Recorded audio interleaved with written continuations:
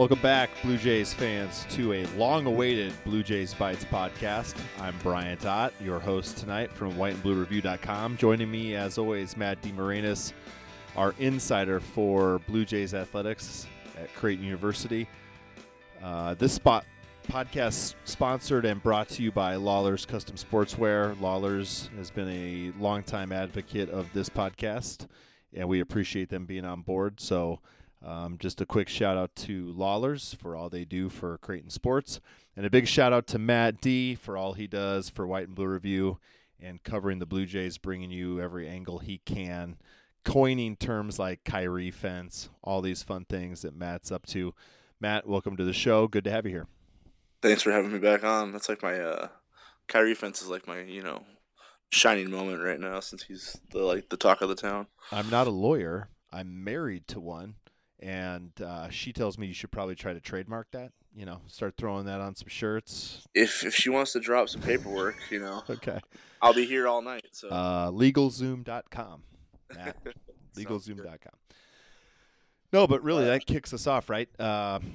Before we got on the air, I was reading a little piece that NCAA.com had written up, probably through AP or something, about Khyri Thomas. Obviously, he's had a really solid couple weeks here. Obviously, defensively, he's been on his game all season long, frustrating the Keelan Martins and Josh Harts of the world, but stepped it up the last couple games for the Blue Jays. I know it's been a couple weeks since we've podcasted. Maybe let's start there. What has Khyri Thomas shown you in practice and in games and just being around the program, Matt, that this time last year, he was really faltering, right? He was really struggling down the stretch here of his play. What's that difference look like for you, and how do you see this playing out, kind of the next 3 weeks as we wrap up Big East play? Well, it's kind of funny because I don't think he's actually playing all that differently than he was throughout the whole entire season. I mean, I don't think his numbers are that different. I think maybe his assists are a little up. Knocking down some threes, though. Yeah, he's got the three-point shot back. But, I mean, he was hitting that in non-conference. He just kind of hit a little skid there at the beginning of conference play. So not to just, kind of splash that narrative a little bit, but, I thought he's been kind of Creighton's Superman, like, the whole season based on, he guards the other team's best player and shuts them down and, makes their looks difficult. And, I think maybe he was a little overlooked. It's possible because Creighton had so many weapons, and when one of those goes away or gets taken away, however you want to phrase it for the basketball gods, it shines the light on the rest of them. And I think a lot of people were looking to Khyri to kind of step into more of a leadership role, given that he is a sophomore, but really he's kind of his age. He's a junior in age, and he's kind of going towards the end of his second season, so he's really almost a junior in, playing time experience at the college level. So you want to look for a guy like that to kind of start stepping into a leadership role more. Sure. And I think that's kind of what he started to do, just both out of necessity, but, also he's a really competitive guy, and, he's not one who reads the press clippings. He doesn't hear all the talk about, Creighton's season being, declared over after Maurice's injury, but, he's certainly not naive to all of that. And, he's a guy with a chip on his shoulder in, every day in practice and games. And, for him to be one of the guys to step up, I think it's, a credit to him, but it's one of the things that I think Creighton, he needed to be one of the guys that stepped up in Watson's absence, I think. Yeah, I mean, because he does, let's be honest, he does some things that no one else on this team can do, right, especially on the defensive end of the court. So, like you said, that hasn't really gone away. It's been extremely consistent, which, that's what you want out of your we'll presume it here because, right, we're smack dab in the Midwest and we watch them every single game. Mm-hmm. But, your presumed defensive player of the year in the Big East, that's what you need, consistency, and obviously then the ability to consistently perform well. But, I think that the offensive end, he just seems like things are comfortable for him right now. And that doesn't then end up with Marcus Foster feeling that everything has to be on his shoulders. Obviously, Patton had a slow start against DePaul. These are guys that there's a lot of talk about these guys. There's pressure, whether it's self-imposed or not, whatever. But Khyri can kind of just go out there and let things come to him and focus on the defensive end and then take whatever he can on offense. And I feel like we've really seen that the last couple weeks.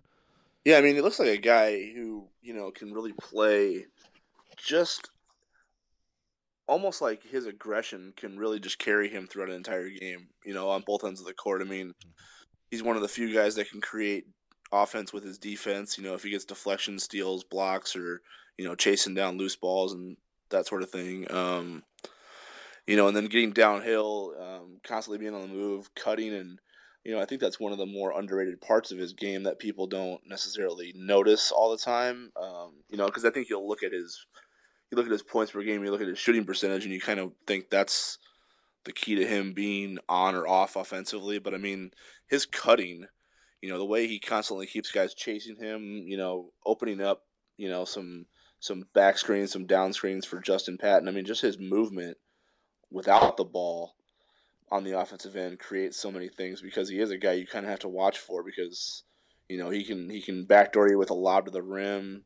If he catches on the run, he can cut to the hoop and, score through contact, draw a foul. So, when he gets moving, when he's cutting, when he's constantly being aggressive with or without the ball, it really puts a lot of stress on the defense. Mm-hmm.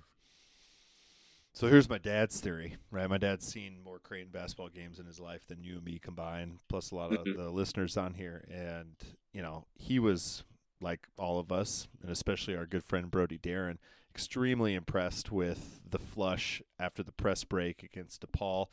And his theory is that he's still pissed that he missed what would have been the game-tying layup or dunk or whatever you want to call it against Xavier, and then that is like fueling him right now because, I mean, maybe that's just internalized for my dad and myself and others, but, I mean, his play in the last minute and a half of the Xavier game on defense trying to get the Jays back into it was nothing short of spectacular, and you just feel for a guy because he was in between on that steal and layup that he could have flushed that with one hand, two hands. He could have jump stopped, gone up, dunked it, layup, whatever, and he kind of got caught in that in between lane and just bunnied, just missed the bunny, and I think my dad is convinced, like he's like basketball psychiatrist guy, like he's got this figured out.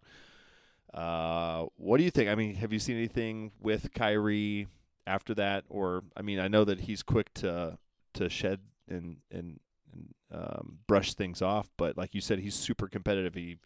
Every time you hear him talk, it's that he's not playing his best. He can play better. It's not his perfect game. He's still got things to work on. Something like that's got to eat at a guy, right? Yeah, I mean, I guess like if you look at last year, that's maybe one of the things that might have stuck with him for a few games. So it was kind of good to see him, bounce back from that right away and, still be aggressive. I think he's getting better at kind of just shrugging that stuff off. I mean, I'm sure it ate him that he missed that, but I mean, what are you gonna do? You kind of have to. I mean, it's one of those things where you kind of just have to be like, well, I mean, that's not something I'll do all the time, so I'll just have to shrug it off. And I think just destroy rims the next time, like he did against DePaul. Yeah, because I mean, like I said, he's the guy that needs to, his play, his energy, everything is going to dictate how well this team performs the rest of the year. So if he kind of goes through one of those slumps, and if he starts feeling bad about himself, if he starts going through doubts like he did in the second half of last season, this team's, this team season is essentially, cooked pretty much because, he's the guy that can make a difference on both ends of the floor. And the only other one that can do that is Justin Patton. But he can't affect the game. He can't affect, Justin can affect the game down low with unhelped defense. He can't really, and in ball screens, he can blow up a ball screen here and there. But I mean, he can't affect the game 94 feet like Khyri Thomas can. certainly not on both ends of the floor. So I think, I just think, as good as Marcus is and as dynamic as Justin is and as good as the pieces are around them, I think Khyri is easily the most important piece going forward. And his play, if he goes through a slump or if he goes through a stretch of doubt or where he has to fight his confidence again like he was last season, I don't think Creighton's postseason run will last very long. So he's really important as far as his mentality. When he misses shots, he can't get down on himself, and he can't let it affect the other parts of his game.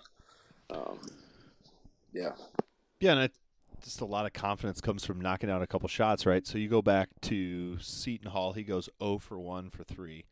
It takes him until the Butler game to knock down a 3 at all. So his first 4 games of Big East play goes 0 for from outside, hits a couple against Butler, doesn't really need to play much against Truman State, but he still misses a couple shots there from range. At Xavier in that win, he goes 0 for 4 from range, 0 for 2, 0 for 4 against Marquette and Georgetown in 2 losses that the Jays suffered.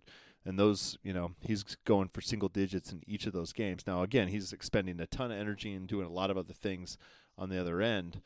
But, those were 2 of Creighton's worst showings all season. The Georgetown game was just whatever. Like, we flushed that down the toilet that night. You and I did.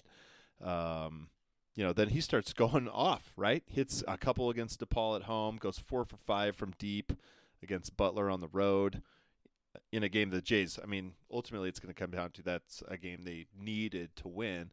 And Xavier, I know they didn't win, but he knocks down 3 from deep and hits, 1 of 2 from DePaul, plus doing a lot of other things. It's just they're so different when he's on like that.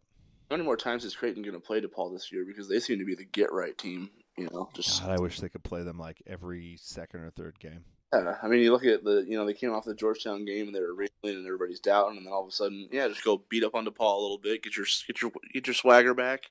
God, it's funny though, because and then same thing with Xavier, they blow that game and then get a week off and you have to go take 7 days to prepare for DePaul and figure out yourself, and then you go and beat the doors off of them and in their own building, and now everybody's like feeling good again, and DePaul's like the get right team in this league. Right.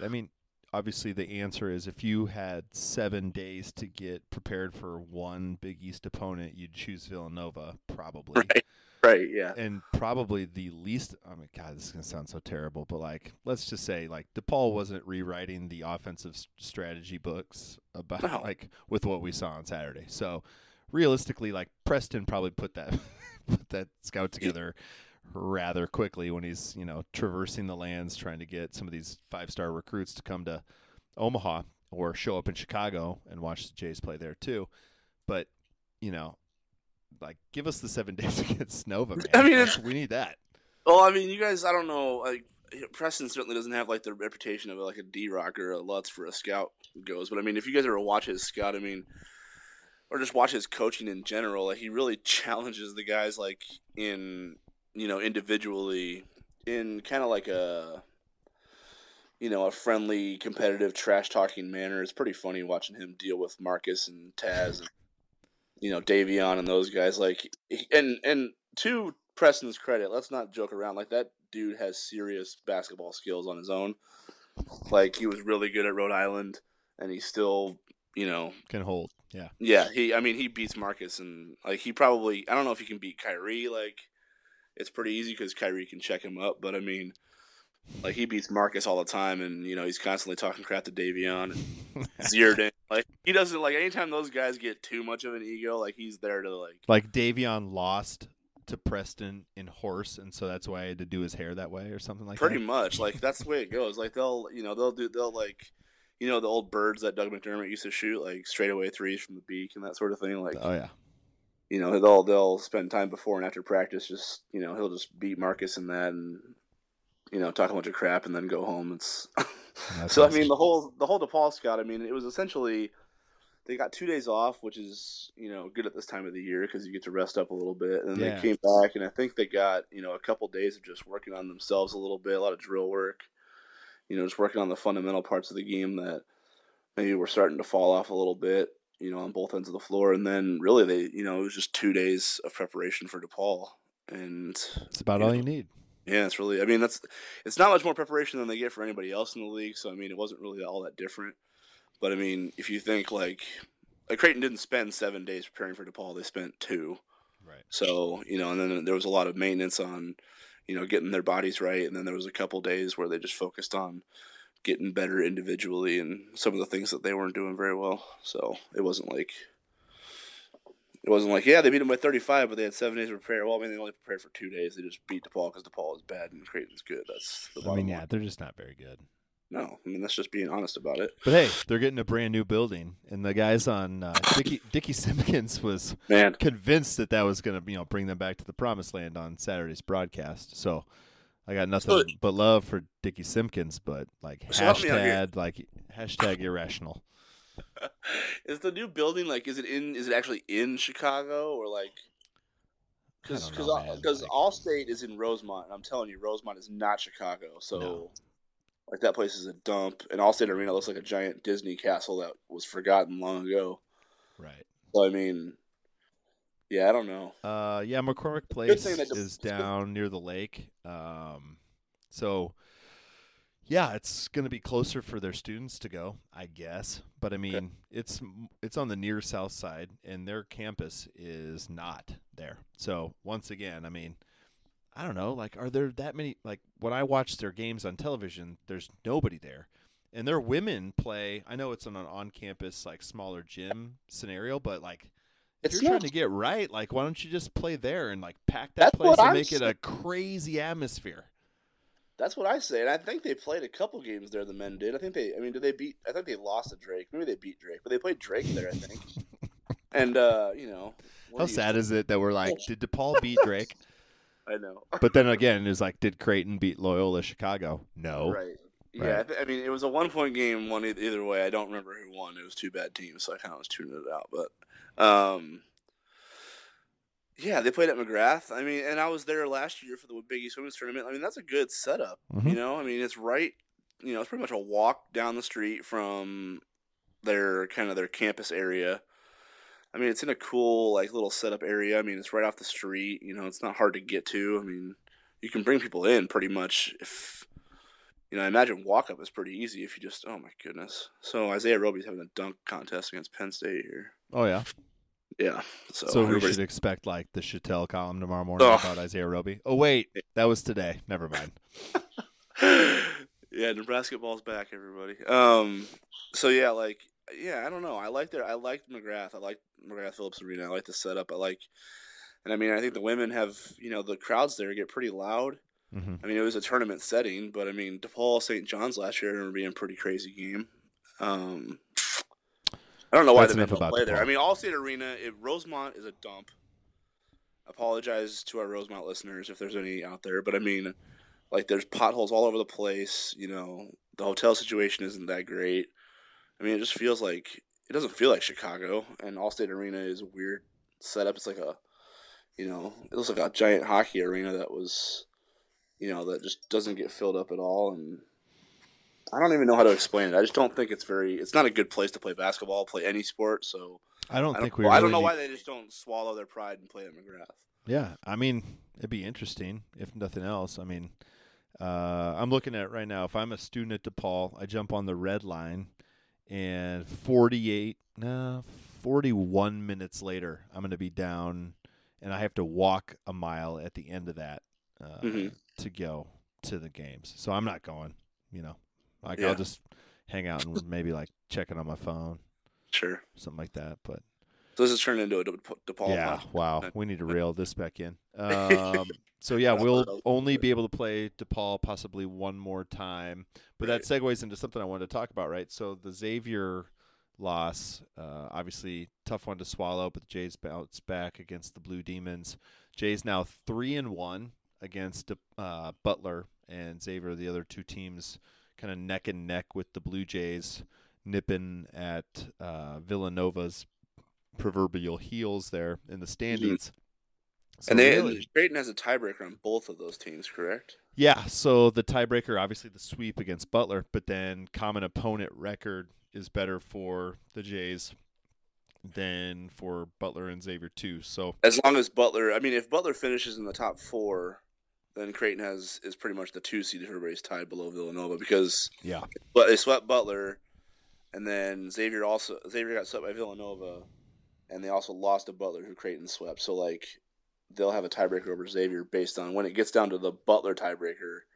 Creighton has it head to head. When it gets down to the Xavier tiebreaker, Creighton they split, but Creighton has the sweep over Butler where Xavier has a loss to Butler.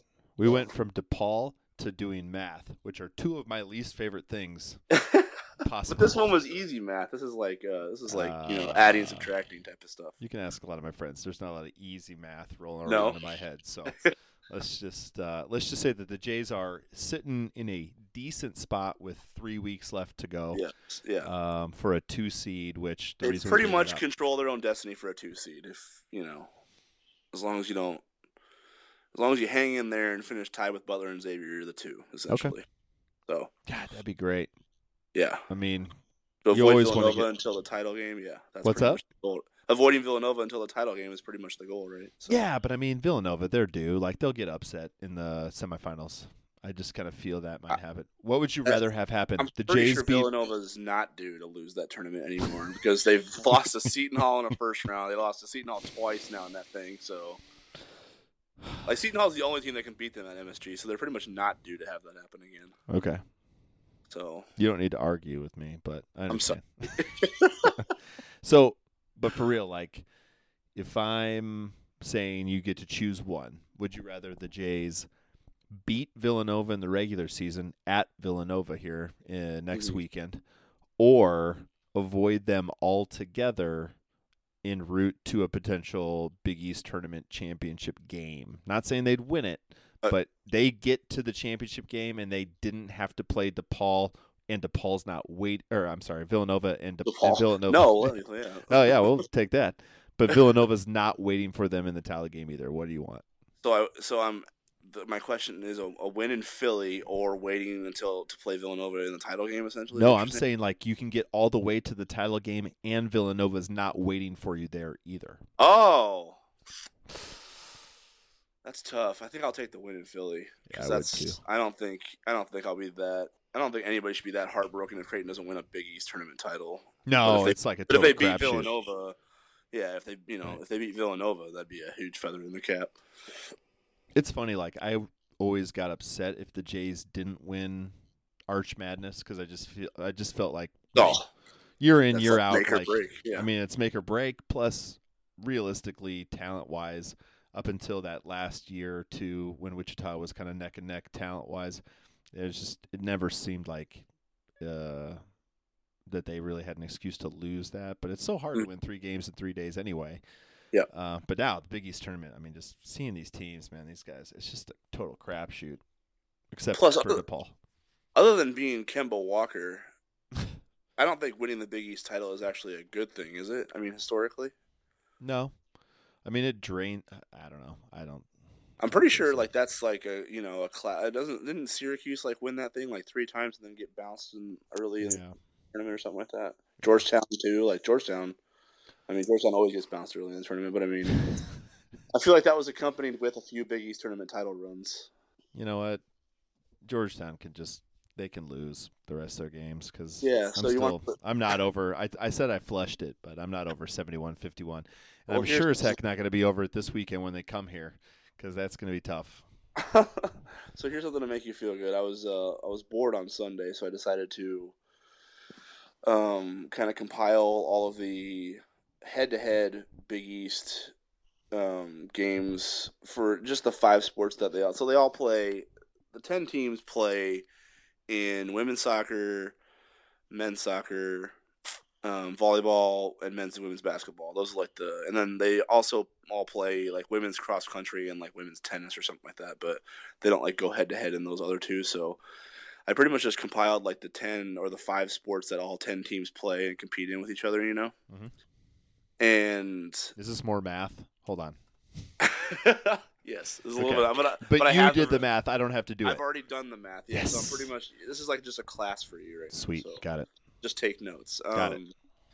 So like I would just compiled everything to see who was top, who was the worst, and that sort of thing. So I think I'll play a little game with you here because Now, this is as of February 11th, so there's been some updates to it, but I haven't updated it yet. So, like, who do you think is the worst team in the league from a head-to-head perspective in Big East play? Of all those sports combined? Yep. Providence. Okay, that would be Seton Hall in the 10 spot. Yes. So the Seton Hall Pirates, with their lovely like university ad that says they're really good at basketball. There's a reason they only say that sport, and it's because that's the only sport that's kind of respectable. They're pretty bad in everything else. With all the fights that they want to pick on the baseball diamond, that God, kind of surprises me. Now, I actually think their baseball team might be better than they're bad. Yeah. Yeah, so they might want to update that ad a little bit. No. Just have like nobody's watching that ad, Matt. What's that guy's name? We call him Alex, and I call him Mogs, just out loud. The giant bear, like. Yeah. Shoot, I forgot. Yeah, I know who you're talking about. That guy needs to be in the commercials. That's like Seton Hall's messing up not having that guy in it. So, yeah. So who do you think is 9th? Georgetown. There you go. Yeah. Georgetown. Yeah. So the Georgetown Hoyas, who were like, one of the stalwarts in the class of the league, they're just good enough to be better than Seton Hall in head-to-head play and Big East play. That's not something that should you make want it feel better. That does. Creighton's number 1, right? Creighton is number 1 far and by away. a lot. By about 16 percentage points over Marquette, and then Villanova, and then DePaul, who, in spite of their men's basketball program, is sitting in 4th place because every other team they have is really good. Women's basketball, outstanding. Yep. Women's soccer, really good. Mm-hmm. Volleyball had a decent season this year, a better than you would think season. And then Butler's 5, St. John's is 6, Xavier is 7, and Providence is 8. So Georgetown and Seton Hall are, when you look at it, so like 2 of the 3 new teams to the Big East Conference are in the top 5 this year in head-to-head. Mm-hmm. And then Xavier's 7.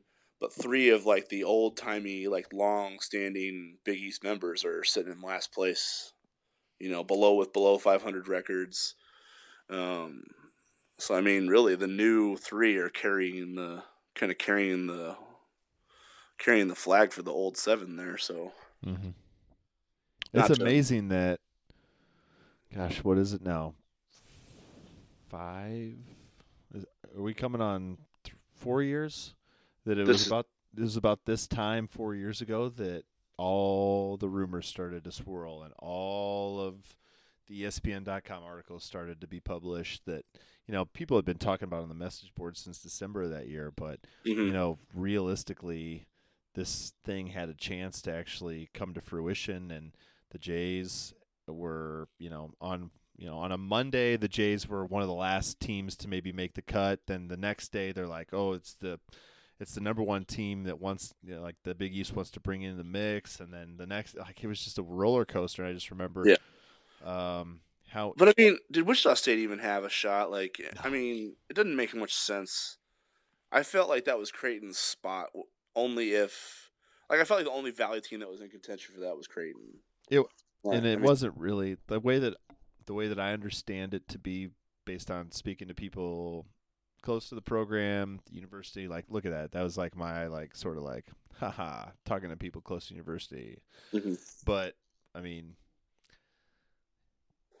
it was Creighton's invitation, not let's pick the best school from the Valley invitation, right?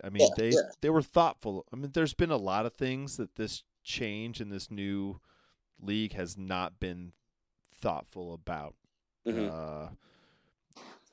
But the TV stuff, they were. You can argue the ratings and all that, but the fact is they have pretty much their own network that they help run, which is, in today's day and age, like a fantastic coup for a basketball-only collegiate athletic league. But really, I thought that they did a great job of sticking to a brand and not really reaching outside of what they wanted to put on as their brand. So, they could have made exceptions for UConn. They could have done a lot of things, but in essence, the real only outlier from a brand perspective is Butler from the religious angle. But it's hard. You're hard pressed to find a better basketball school in terms of they've dealt with this change before, moving leagues and stuff. I mean, that was old hat for them. They're switched. They played in 3 different conferences in 3 years, or 3 and 4 years, or something. Yeah, they went from the Horizon to the A10 to the Big East. So, right? Yeah. I mean, I think Xavier do something similar? They went. Where'd they go before, or did they just stay in the A10 and go from the Big East? Am I missing that? Yeah, they were in the A10 for a while, but then before that, I forget what conference they were in. Something that probably doesn't exist anymore, or it's something different. I don't know. South Florida's probably involved. I don't know. But it's just, I always think about that development about this time every year because, the Jays were neck and neck with Wichita that year, and it was so intense. You couldn't have a hiccup. The Jays were about to drop a really tough game at Evansville, and they were kind of riding a losing streak, and all of a sudden, like, Rogge and Doug shot them out of that at the end of the game. And I don't know, it just seemed like everybody was, like, overly stressed. There was a lot of pressure. People didn't know if Doug was going to leave or not, and you started hearing all these rumors swirling. And I don't know, that always brings me back to a really interesting, kind of fun place this time of year every year because, I mean, I don't know. It's just a total game changer for the university. Yeah, well, I mean, the underrated part of that whole saga that you just described right there was those same Evansville Purple Aces and Colt Ryan beating Wichita State on their senior day. Yeah. Right? To set up a winner-take-all showdown in Omaha for the title. Colt Ryan could ball, man. That guy. Right? Yeah, man. So, yeah, that was like, and the Wichita State team that went to the Final Four lost on their senior day and then lost to Creighton twice. So, I mean, I'll take it. Sounds good to me. Wichita State's best days still had some laughers involved. So I know, and that's gosh, that's a good feeling, right? But I mean, Creighton's hit the ground running in the Big East. When you just kind of like think about the whole, I mean, you got a National Player of the Year, and you finished second in the league that year, and made it to the Big East final. Volleyball has pretty much beaten every single Big East team every single year. Now they're an Elite 8 program and probably going to be a top 10 program to start the year next year. Men's soccer, an Elite 8, a Sweet 16, and a second round. Mm-hmm. Yeah, so I mean, women's soccer is getting their stuff together. Baseball's, we just won't talk about that. We'll talk about that later. How about that? How about that? A little tease for everybody. We'll talk about baseball later. Women's basketball, I mean, they had, a 12-win season their first year in conference play. And, right now they're 1 win away from clinching the 2 seed already with 4 games to play. So, I mean, they've had a really good year this year, and they're practically a lock for an at-large. I mean, they have to be at this point, right? That's not going to be they're a couple wins away from, like, being a solid lock, So, I mean, if you just kind of go sport by sport, I mean, Creighton hasn't really taken a lot of time to, I guess, there hasn't been a learning curve, if you will, or whatever. I don't know how to phrase it properly, but I mean, it's not like they've, outside of 1 year in basketball, which was the post-Doug year, which, I mean, what are you expecting? That's the only year where it was really an underachievement from really any other sports, if you think about it. So, yeah, and I think it's interesting because I would have expected maybe a 2-year swoon. And let's be honest, like last year wasn't great for hoops. I mean, anybody talking about Creighton basketball because of our convoluted sense of fandom or whatever, like if you don't make the NCAA tournament, the season's kind of a failure. Like I'll say that. Okay. But they get to the NIT, they win a couple games there, and for as hasty a move as it was for a small university like Creighton to just up and leave a conference in a couple of months' time, that there only was one really, really down in the dumps season in the premier sport. I only say premier from a public standpoint, right? Yeah. Because we all know soccer and volleyball now carrying the torch for our best chance for national championship in a sport. But, the fact that there was only really one noticeable down year is, I think, pretty remarkable. And I don't think that's spin. I think that's just Mac and his coaching staff doing a good job of bringing guys like Cole Huff and Maurice Watson into the mix to fill in clear deficits of Big East ready talent as the other guys who are extremely coachable, talented in their own rights, and able to do certain things well, were able to do those things. And there was just that one season where, guys were working hard, and God, how many games did they lose by 1 or 2 possessions? Yeah, that's what I mean. It was like, just, think about it could have that. been so much different. Mm-hmm. Providence was a buzzer beater and was the ugliest one in NCAA history. Georgetown was a game they had in the bag. That was like a notorious collapse. No, but I'm even talking about 2 years ago, Matt. Last year, those games. You rattled those off on the message board, and I about punched my computer thinking about Chris Dunn's complete duck that dropped in. But 2 years ago, I know they got boat raced in a couple games, but they lost a lot of close games too, or games where it was, the 4-minute mark, the last media timeout, it's a 1-possession game, and they just couldn't finish it out, right? Villanova and Xavier, those games were down to the wire. Yep. Seton Hall at Seton Hall. I was watching Creighton play baseball against Tulane. Both Seton Hall games that year. Both Seton Hall games were buzzer beaters, pretty much. Yep. And they also had a buzzer beater at Marquette. Yeah. It was crazy how many close games they lost. They were in the play-in game in New York City. God forbid we ever do that again. But, man, they were in the play-in game. They got to play DePaul, which was awesome, right? They won that game. And then they were leading Georgetown at the 4-minute mark. And that big dude just kind of went to town in the last 4 minutes, and DSR went crazy. And DSR starts hitting some stupid shots. And you just can't deal. But, man, I know. As hastily as everything came together, and as those rumors really took a hold, and then it went from rumor to a move to 3 days before they're getting ready to play in the NCAA tournament, we're sitting in a press conference at Sokol Arena, being introduced to a bunch of presidents from schools that we've sometimes played but not usually have, and that these are our new conference brethren. I think that it's pretty remarkable that they're 21-4 right now, and they've only had really one down year since that happened. So I can't remember the exact date when everybody found out. Do you remember when it was? I know there were there was a report out before it was actually confirmed, before it was actually announced, right? Am I getting this timeline correct? So if I remember correctly, and Tom Nemitz, he covered that in the weeks leading up to it. We had kind of these intermittent updates on whiteandbluereview.com about kind of where the latest rumors were, and link into a bunch of those pieces. And obviously the message board, everybody said that they had a friend. It was like Ferris Bueller, 31 flavors or whatever. But they, I just remember being in St. Louis down at the Valley basketball tournament and saying that, hearing that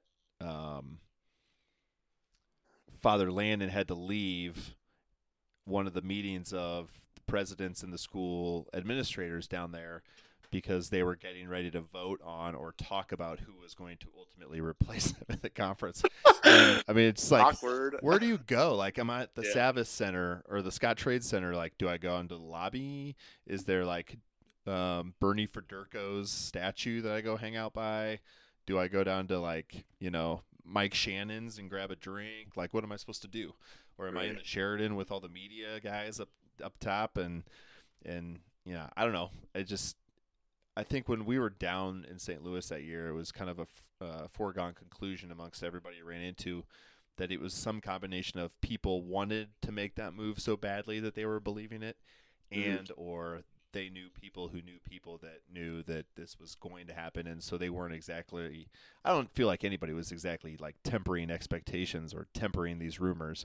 I felt like it was just kind of a wink, wink, nudge, nudge, enjoy your last trip to St. Louis, drink all the bars dry, and, try not to light a match on your way out or whatever. But because I remember I was getting ready to interview I think I was doing a group interview with the Creighton some great women's basketball players right before they went down to St. Charles to play in the MVC tournament. And Madness.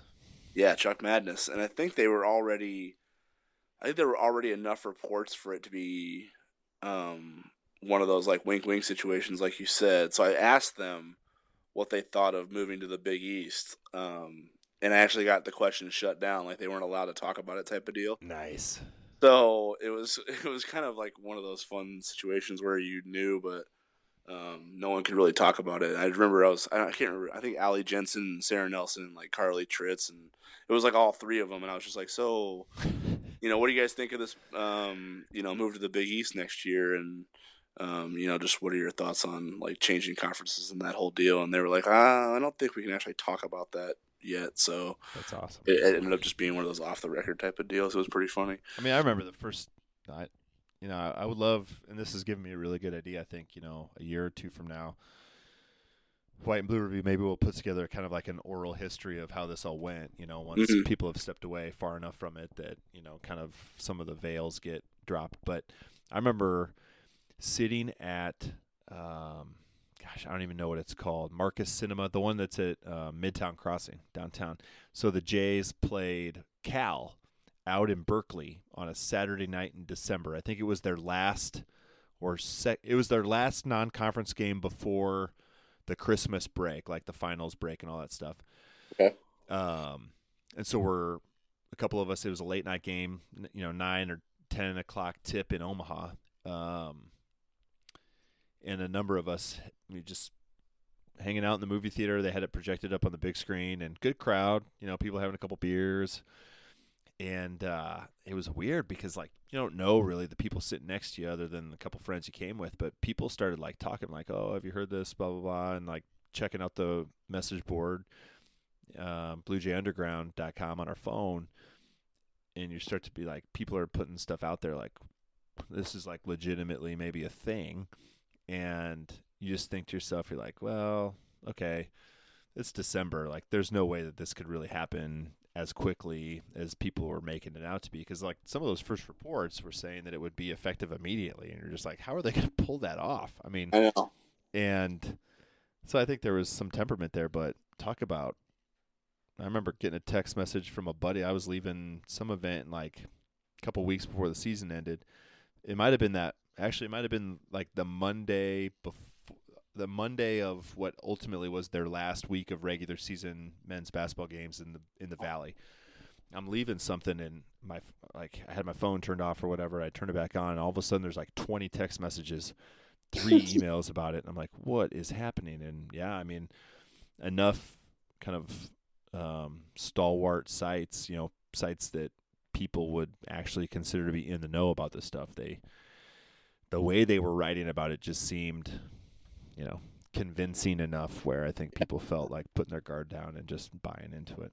But there was enough moving parts going on that you were like, okay, this is pretty much, don't screw this up at this point type of deal. Which was great because, I mean, frankly, I think that's what, for right or wrong, I feel like Jays fans thought that was what kept Doug around for his senior year. Oh, I mean, I think that's about, if it's not the entire reason, it's like 95% of it, right? I mean, what else did he have to prove at that point? It's not like his draft stock improved a whole lot. No. I think it was pretty much the same. We're just talking about a few spots here and there at this point. But I felt like he was a mid-first rounder anyway. But if you take the 2 weeks, so let's just call it the Wednesday before they played Wichita for the winner-takes-all Valley regular season championship, and then through the next Wednesday let's say 3 weeks, right? Because I think they officially had that news conference like the Tuesday or Wednesday before the NCAA tournament started. It's just wild to think they went from being in the Valley and not having the, Valley regular season championship under Mac and people worried that Doug was going to leave to they beat Wichita for the regular season title. They beat him again. They win a Valley tournament title again.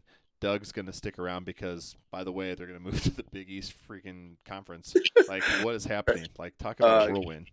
Grant Gibbs' 6th year. Remember that one? Yeah. That was like double icing on the cake. So, yeah, I don't know. What a time to be alive, right? What a time to be alive. So yeah, and now we're here, and we lost our point guard to a vicious knee injury, and we're now still why in you have second to place. Go straight back? No, dude, I was just saying because we're still in second to place. We're in second place. We've got a good. We already had that show. We got a good lock on this tiebreaker.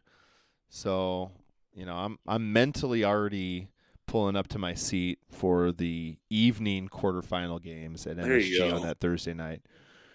After a day of solid podcasting and with you and traversing the city with my lovely wife, we'll just settle in for that evening setup and avoid Villanova at all costs until the championship game. There you go. Now he's back. I'm back. Speaking of back, Creighton baseball, baby. Oh, you want to go into? You want to talk about Seton Hall at all, or?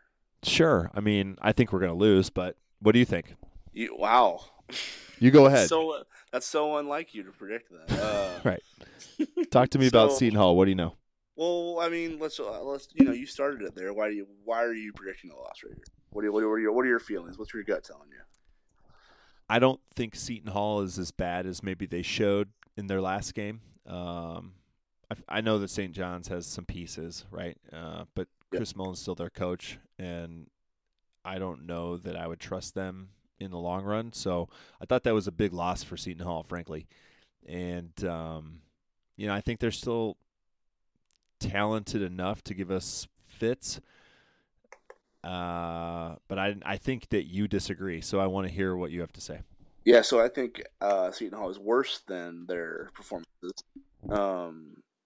I feel like, let me see if I can go through their little run of late here.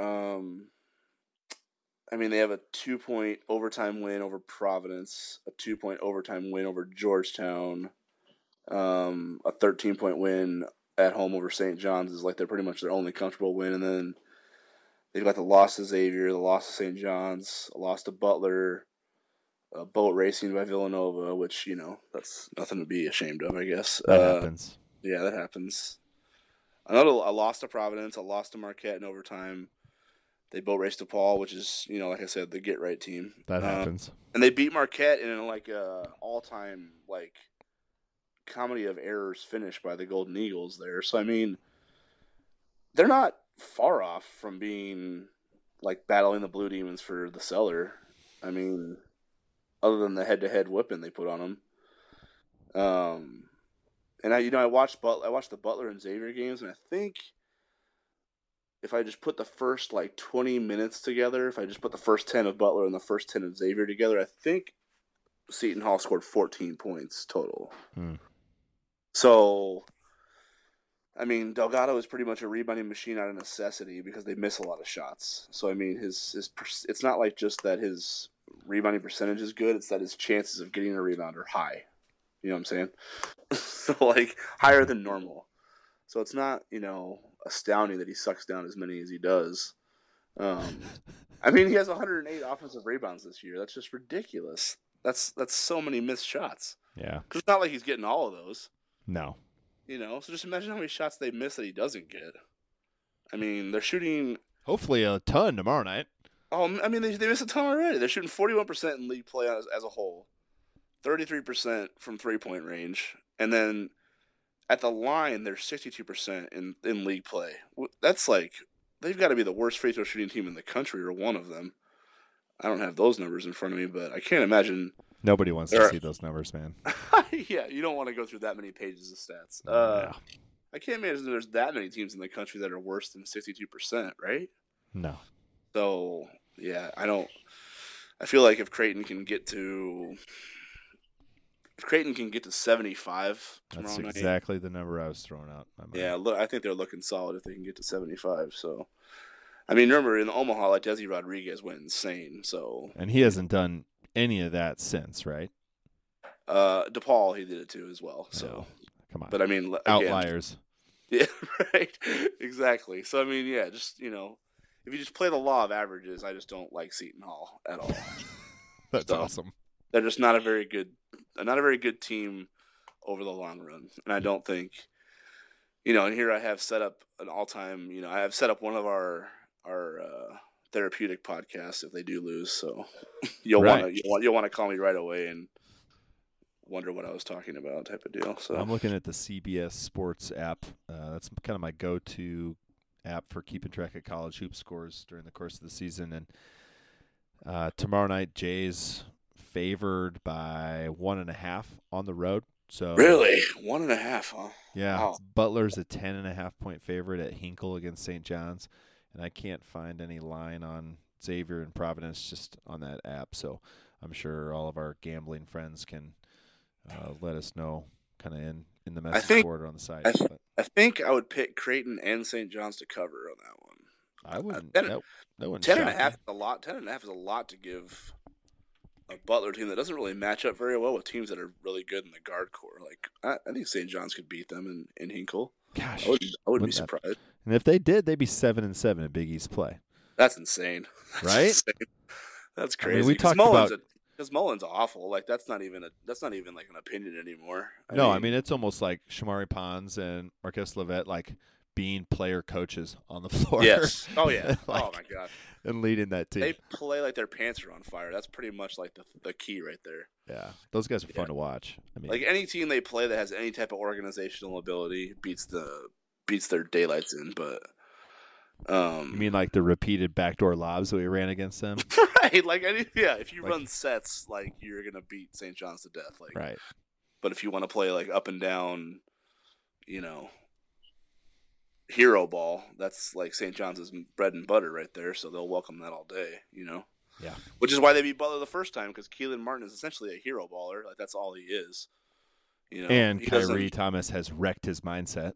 Oh, just destroyed that man's entire As future. much as Marcus Foster destroyed that young man's game with his dunk at DePaul, that's what Khyri seems to have kind of kicked off here with Keelan Martin, right?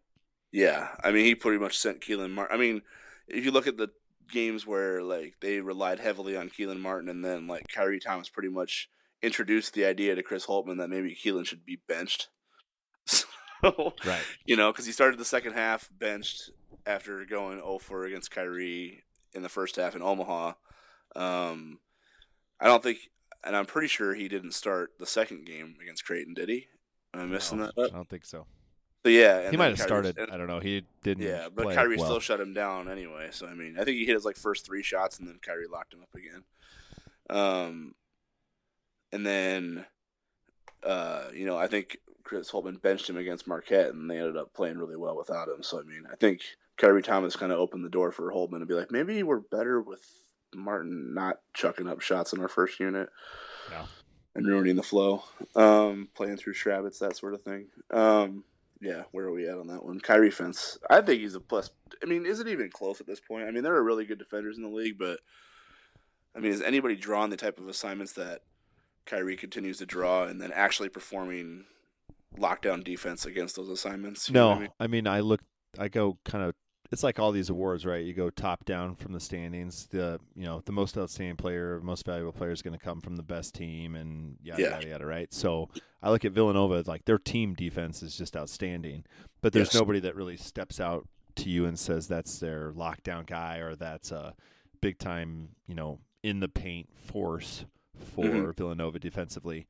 You come to Creighton, obviously Khyri stands out like a sore thumb, and then Butler, Xavier, Marquette, none of those guys none of those teams have guys that kind of jump out at you on screen as you're watching, saying, "Wow, that guy's doing a tremendous job defensively, especially one-on-one with the type of matchups that he's being asked to."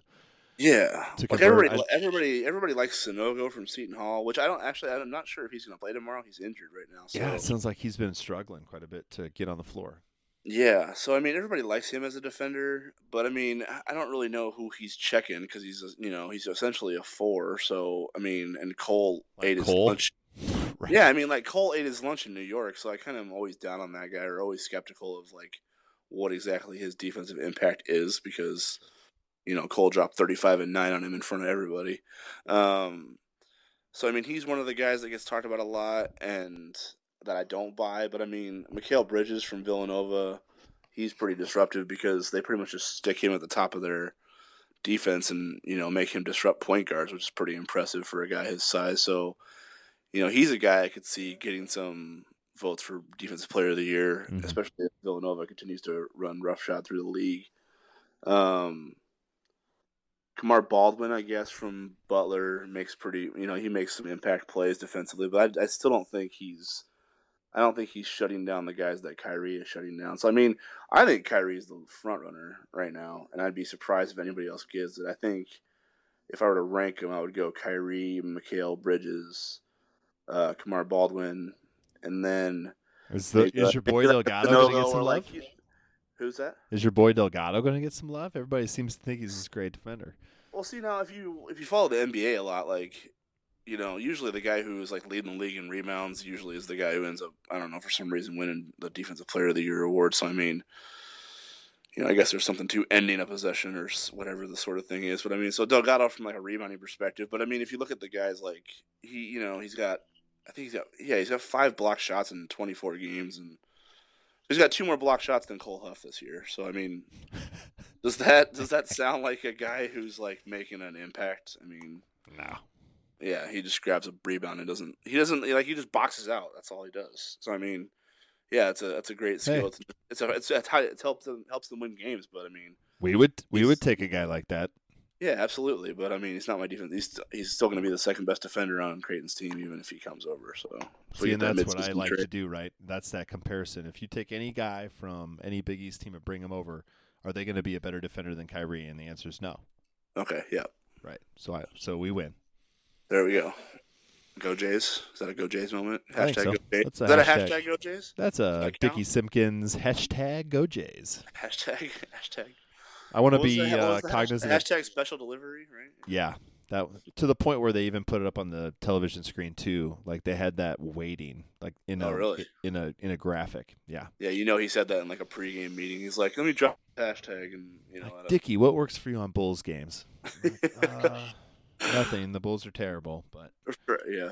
Sorry to say it, Matt. Hey, they beat the Raptors for the 11th straight time tonight. So Dougie Fresh pouring in 20. Yeah, like he does against Toronto, like it's his job. And seriously, Toronto should trade for him. He like kills them every time. He's like the Toronto Raptor killer. He's like he hates dinosaurs apparently. I like it. They just traded for Serge Ibaka today too, didn't they? They Toronto did. Yeah, he didn't play tonight, but I mean that sounds like it might be a big move for them. Cool. I'm not going to talk about Toronto or DePaul anymore. I do want to spend some time talking about Creighton baseball though.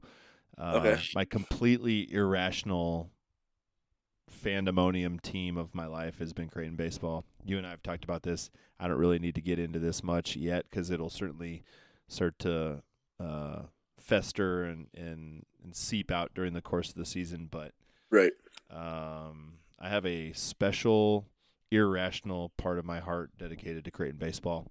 Have since 1989, and tell me that your conversation with Ed Servais today was informative and fruitful, and tell me what you learned speaking to the skipper today before they go down to Birmingham.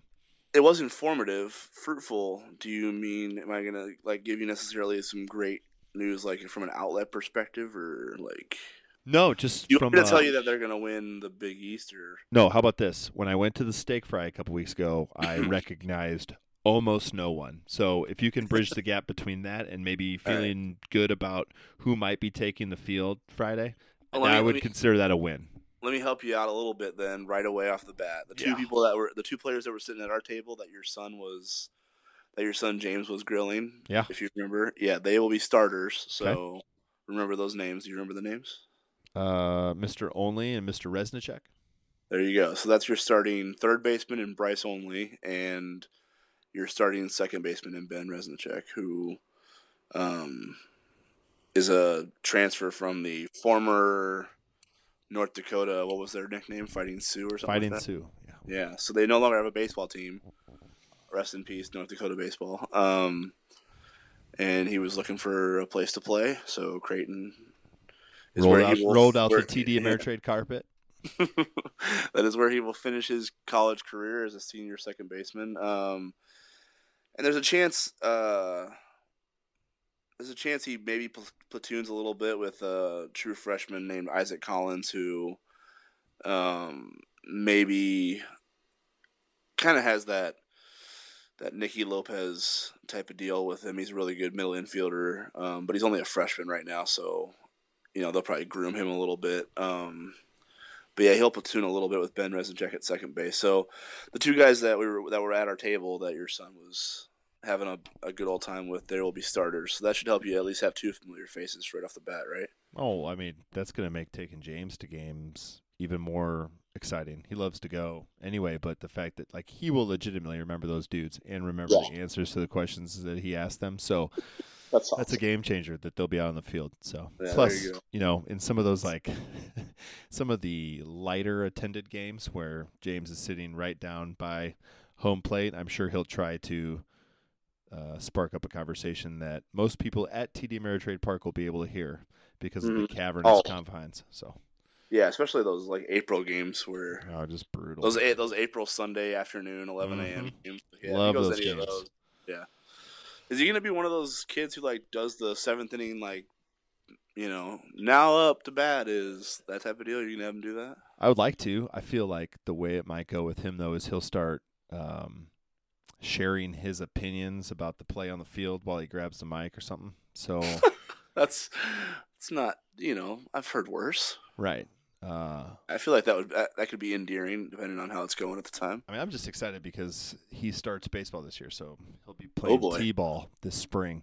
Nice. And I'll be the coach. So you will be the coach, huh? I'm going to take the plunge, do the old T-ball coaching deal. How long is that going to last? You mean like the season? I mean, no, you as a coach, you're pretty hard on performances. So, I mean, are you hard on yourself and anything? Like if the Yeah, I mean, I think that's I didn't coach his soccer the last couple sessions just because first, I just don't know as much about soccer as I feel like I probably have a grasp on baseball-wise. Okay. And I just kind of wanted to let him feel it out with like a different coach, kind of see how things are. But yeah, baseball's kind of my bag. So all right. I think it'll be good. It's funny because I don't know how many of you guys listening or gals listening at home are coaches or have kids playing Little League, but I've been really impressed. So my day job, I work on, creating websites and writing content for the web, and been really impressed with littleleague.org's website. So they have a ton of like tutorial videos for coaches, depending on what level of coaching experience you have. They have all these really fun kind of interactive videos, short but informative for the kids that play. Like, how do I lay down a bunt? Or like, if you're a coach, what type of base running techniques should I be teaching the under 6 T-ball kids? Like, just stuff like that you probably think but then like I'm kind of already starting to dread what I'm going to do for their first practice. And there's my son and 15 other kids, 16 other kids staring back at me like, okay, coach, what are we supposed to do? I'm like, I don't know. Just throw the ball at each other. Like, half these kids won't even know how to catch anything. You know what I mean? So it's exciting. It'll be fun. I'll probably just ask Ed if he can come because he knows more about teaching baseball than I'm just going to go watch all the I feel like I'm going to be able to channel a lot of what I've seen Coach Servais do from a micromanagement standpoint and just take that to the T-ballers, and we'll be the most fundamentally sound T-ball team. Might not score a lot of runs, but we'll put some middle infielders into the pros, get a couple arms drafted. I feel like we'll be pretty fundamentally sound. See, now I already think you're going a little. Well, I feel like you're going to be upset already. I'm gonna be fine. I mean, I have faith in you, but I'm just saying. But I'm also like cautiously optimistic. How about that? Yeah, I wouldn't be surprised if there's a coaching change if Patrice finishes the season. How about that? I would love that. That's my prediction. Patrice's parents, they co-coached, I think, both her and her sister's softball teams for quite some time. So I think that's a really good way to go. I just, how it is. Like, I feel like if that was the case, Connor would end up in a ravine, like not taking care of himself, but he'll have like convinced 3 other 2-year-olds to come down there with him and like build a fort out of driftwood or something. I mean, the kid is just out of control. Awesome. Hurricane Connor. Connor would definitely be on the loose at Memorial. That's awesome. League. So I volunteer to babysit that from afar and watch. Yeah, right. So what else can you tell me besides Bryce Only and Ben Resnicek? What are we looking at around the horn, or did he kind of delve into that much? I know there's some experienced pitching coming back, but I mean, I think just the big question mark is who's going to run out onto that field in the bottom of the first inning, against UAB on Friday. Well, I'm not really sure how the lineup shakes out, but yeah, like you said, the weekend rotation is pretty set in stone. One minor change is that Keith Regala will be the Saturday starter, and Albrecht will move to Sunday. But Raleigh will still be the Friday guy. Nice. So those three will still be your weekend rotation guys. The midweek guys, Austin Stroshine is potentially a guy that could still get some spot starts in the midweek like he did last year. If you remember, I think he started the game they beat Nebraska, if I'm not mistaken. He did, yeah. So he had he had some good outings. Chris Barisa is a 6'5" left-hander that they're really excited about. I think he was a 40th round draft pick coming into the year. They're really excited about him, and just like he has a lot of I think they're like, because he has 3 pitches already as a freshman that he can pretty much throw with confidence, I guess, which is pretty rare. So they, not only is he kind of a candidate to start midweek games, but he might even push some of the weekend guys if some of them start to slump a little bit. So he's probably a name to watch, just not only from a physical standpoint, and that he's a 6'5" lefty, but the fact that he's got a lot of talent and that he's, from what I hear, is a pretty fiery competitor as a freshman. I mean, he kind of wants to. He doesn't really want to wait his turn, if you know what I mean. So sure. And for a baseball pitcher, that's something that's good. I mean, you think about a guy who, in most sports, when a freshman comes in and thinks they should be able to earn a spot, that's not something that necessarily fits well with team chemistry. Mm-hmm. But I mean, from a baseball perspective, considering you have to do everything individually, when it comes to pitching, hitting, fielding, that sort of thing, like when it's time to make a play, it's up to you, So, Right. I think for baseball, that attitude kind of works. And he seems to have it, so, we'll find out here. And then Mike Amodi is the one returner that everybody knows, and he seems to be a popular choice for a breakout candidate. I guess I think they've scrimmaged 3 times already, which is pretty rare for them. I mean, the weather's been pretty good as far as their spring practices have gone, so they were able to scrimmage 3 times, and I guess Amodi's been using all the right field a little bit more, and hitting with power to both sides of using the all fields with power, which is that's essentially gonna make him a middle of the lineup type of guy that most think he was probably projecting to be. He's a big physical guy. Everybody remembers the home run at BYU that still hasn't landed yet, and so they're kind of going to rely on him to drive in the runs at least at the start of the year and see what he can produce there. And he'll start behind the plate most days. Blake Whitecotton is a guy I think will back him up. Okay. At catcher, he's there's going to be a lot of new names to learn and faces to learn and things like that. New first baseman Reagan Fowler's not there anymore. Jason Alberry is an Omaha kid. I think he's from Creighton Prep. He's going to play. He's going to start at first base this year, but I think his future is actually in the outfield. He might be a candidate to play center field next year, is what I'm kind of gathering from just casual conversations. But for now, he'll play first base. I think he's 6'3", a pretty good athlete, has a pretty good bat, so that's where he'll be to start the year. And then Nicky Lopez is replacing. We already talked about Resnicek and Collins at second. At shortstop is going to be Thomas Lovano. They're really excited about this kid. This kid could actually end up being one of those infielder / closer types like Jake Peter was. Oh, yeah?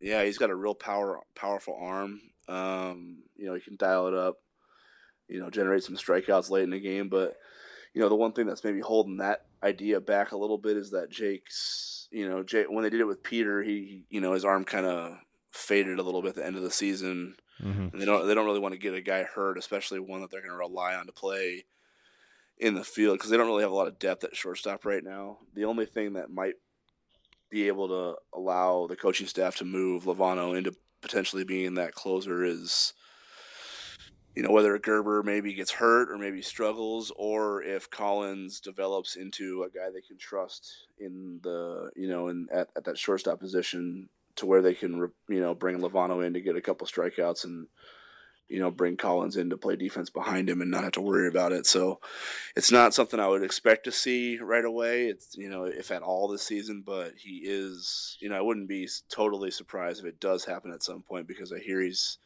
got a pretty live arm on the mound, and that could be useful if they need it. Yeah, it's an interesting predicament, right? If you bring a guy in that's playing shortstop for you, they say you want your best pitcher out there on the mound in ninth inning, eighth inning, whatever it is, right?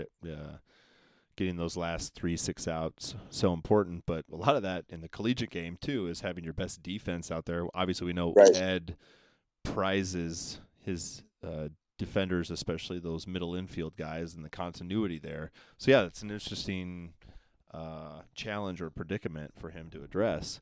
Would be if you got a guy out there that can really bring it, but he's also your best shortstop. What can't be? What of those two scenarios can't be accomplished by someone else on your roster? But. Yeah, so like the argument there is, though, if he's a live arm and you're expecting strikeouts, that kind of eliminates the fielding aspect of it. So I mean, if you're bringing him in, you're banking on him getting some strikeouts. He's not going to be pitching to contact, sort of thing. So yeah, it's a tough decision. I mean, it's something that they're certainly going to grapple with because he's got like I said, he's got arm talent. So. And if you see him, he's a big physical guy. He's not. I mean, I wouldn't say he's a big physical guy, but I mean, he's certainly not a Nicky Lopez type of deal. But he has range. He's just a little bit more filled out, I guess I would say. He's a little bit taller, so I mean, he it's going to be interesting to see how he replaces Nicky because Nicky had some unbelievable range. Yeah. At shortstop, so. I don't know where he projects in the lineup as far as his speed goes, but they really like that kid, so he's one to watch. They're at left field. I think Riley Landite is a guy that projects as their long-term starter there, but he's injured right now, so Brendan Hammer will be the opening weekend left fielder. And Hammer's a guy who will, he's kind of versatile too. I think he's going to play some. He might DH a little bit. He might play some left field. He also might, come out of the bullpen. And from what I heard, he's had some really good outings in the spring so far in their scrimmages. And when they were recruiting him, he was a guy that everybody, that when they were talking to him, that they said he's a guy you want to, try out as a pitcher because he's got a pretty effective arm. So I think they like. I wouldn't be surprised if Brendan Hammer gets utilized in various ways this season. He can contribute both with his bat in the field and on the mound. And right now, he's probably your opening day left fielder. Okay. And then Drew Smith will be like a defensive replacement type of deal for when Hammer has to pitch from left field or as a late defensive replacement in games, kind of like a Will Baumsberger type of guy. He's a speedy, rangy outfielder who, just if they have a lead to protect, he'll be a guy they bring in to protect it. And then center field will be Clark Brinkman. I hear he's a pretty good athlete, good range in center. And then right field will be Will Robertson. And that's a guy they're really excited about. I think they like his bat. He's got good power. And that's one of the things that I heard a lot in my conversation with Coach Servais is that I think this team has a lot more just talent from a power perspective, from a power hitting perspective than maybe some of his past teams. Okay. That'll get people excited. Yeah. I'm not sure how TD is going to handle that. TD Ameritrade Park is, where power hitters go to die. So we'll see how well that goes, especially with some of these kids being young, not necessarily physically matured yet. So, but yeah, Will Robertson is a guy that I think might be one of the impact players as a freshman. I think they like what he brings at the plate from a power hitting perspective, from a guy who can drive in runs. He's got a little bit of a wrist issue right now, but he's expected to be cleared by Friday, and he will be the opening day starter in right field. And I'm not sure where he slots in the lineup, but I wouldn't be surprised if he's in the middle of the order type of deal based on what they think he can produce. And a guy who's injured right now that might project as an outfielder based on his bat and things like that is Parker Upton. He's a freshman from Grand Island. But he's a little banged up right now, so I don't think he'll play for a couple of weeks. But he's a guy that maybe could fill that DH role or play one of the outfield spots in a spot start type of thing. I think he was a middle infielder in high school, but I think he projects as an outfielder long term. So that's kind of where they've moved him from now, and I think he'll probably stick there. And then other than the guys we've mentioned right now, a designated hitter, I think Kyle Lopez is a guy I haven't mentioned that might get some chances to be the designated hitter. along with Isaac Collins and Brendan Hammer and Parker Upton. So that's pretty much how your lineup's going to go. Like I said, a lot of new faces. Other than Amodi, it's going to be pretty much learning 8 new guys, essentially, and what they're good at and how they can impact the game. So it'll be interesting. They start on Friday. Cannot wait. I know Ed probably really excited to just get things started, right? I know they do fall ball, then they take some time, and then they get, really ramped up here these last couple weeks. So I'm sure he was excited and excitable when you're talking with him. But kind of aside from the roster stuff and kind of walking through where guys might plug in, any, for us baseball nerds, Creighton baseball fans, like, any key kind of nuggets of information or things that Ed mentioned that you'd bring to us as little pieces of fodder, to kind of tide us over for a couple days. Yeah, sure. I think one thing maybe that might be a little unconventional is I think this team is going to rely a little bit more on their offense than they have in the past for a couple reasons. One, I think they have a lot more talent. With the bat a little bit, I think they seem to think they do anyway. They have a lot. They come in with a lot of confidence. We'll find out how they deal with Division I baseball. That's the learning curve. That's the thing that Ed Servais always talks about is how guys adjust to that. I mean, you go through what Mike Gerber went through. You go through look at Peter, Nicky Lopez. I mean, look at all the guys recently that have had impacts late in their careers and. Even those are some of those guys even had slow starts and took a little while to develop. So, I mean, the Division I game is there's an adjustment there. They like Robert. I mean, when Servais talks about Robertson, he mentions Zach Davis. So, I mean, that's like when you say that name. I mean, that seems to be like a guy who has an impact bat. Certainly what Amodi can do when he gets a hold of one and. So I mean, they have a lot more talent. It seems like on paper from an offensive perspective, and they're a little bit more athletic than they were in the past. So I think they might rely a little bit more on their offense. And the twofold part of that is that their defense isn't, up to standard about what it, for what it was in the past. I mean, I think one of the things Servais has been harping on during spring ball is that just throwing accuracy because he's really strict on. Being very specific with throwing to a target, not just necessarily throwing to an area of the base. So, no one coaches defense in the country better than he does, but right. There's a learning curve that comes with that as well. And I think right now they're a little bit behind that as a unit. So I wouldn't be surprised to see some, the pitching, having an experienced pitching staff back is obviously going to be a help to that. But, a lot of those guys are pitch to contact guys. Sure. Especially Lacey and especially Lacey and Albrecht. I mean, Rogala is a guy that can strike people out, but the other 2 starters are usually pitch to contact guys, pound the strike zone and breaking balls, taking speed off, and trying to get guys off balance. Exactly. So it'll be a learning curve for the defense, and then for the guys that are pitch to contact guys. So I wouldn't be surprised to see some more high scoring games. Not necessarily because the pitching or the defense is struggling, but just because they don't necessarily have the range or the accuracy or some things to make some of the plays that the past defenses have, and then they might have to rely a little bit more on their offense. For the first maybe a couple weeks or month or so, which isn't a terrible thing. I mean, you want to have a good offense, so. Yeah, there's a lot of people that would show up to TD Ameritrade Park to see a ball get knocked around the park. There you go, right? So I mean, maybe a little more 8-7 games instead of 4-3. So but what you're saying is maybe a couple more errors in the E column up on the scoreboard to start the season. Sure. Yeah, it might be a little bit more frustrating watching if the defense takes a little while to get going. But okay. That's just on feel, so we'll find out what they're like here pretty soon. Yeah, we'll be able to analyze it. I guess we'll be able to analyze it a little bit more objectively after some games are played. That sounds good. I don't do much objectively, Matt, but you do, so I'll rely on you heavily for that. That's fair. So the Jays open up this weekend, Friday, Saturday, Sunday. Weather looks like it's supposed to be pretty decent down in Birmingham. They play the Blazers of UAB, whom they swept in Omaha last season. So they'll be down there. All 1-1 games, right? Yep, they'll be down there that weekend, and then they head out the following weekend to play a tournament out in Santa Clara, California, where they'll play Santa Clara on the Friday, Michigan on that Saturday, and then St. Louis University on that Sunday. Mm-hmm. 2 more road swings before between that trip to California and their first home games.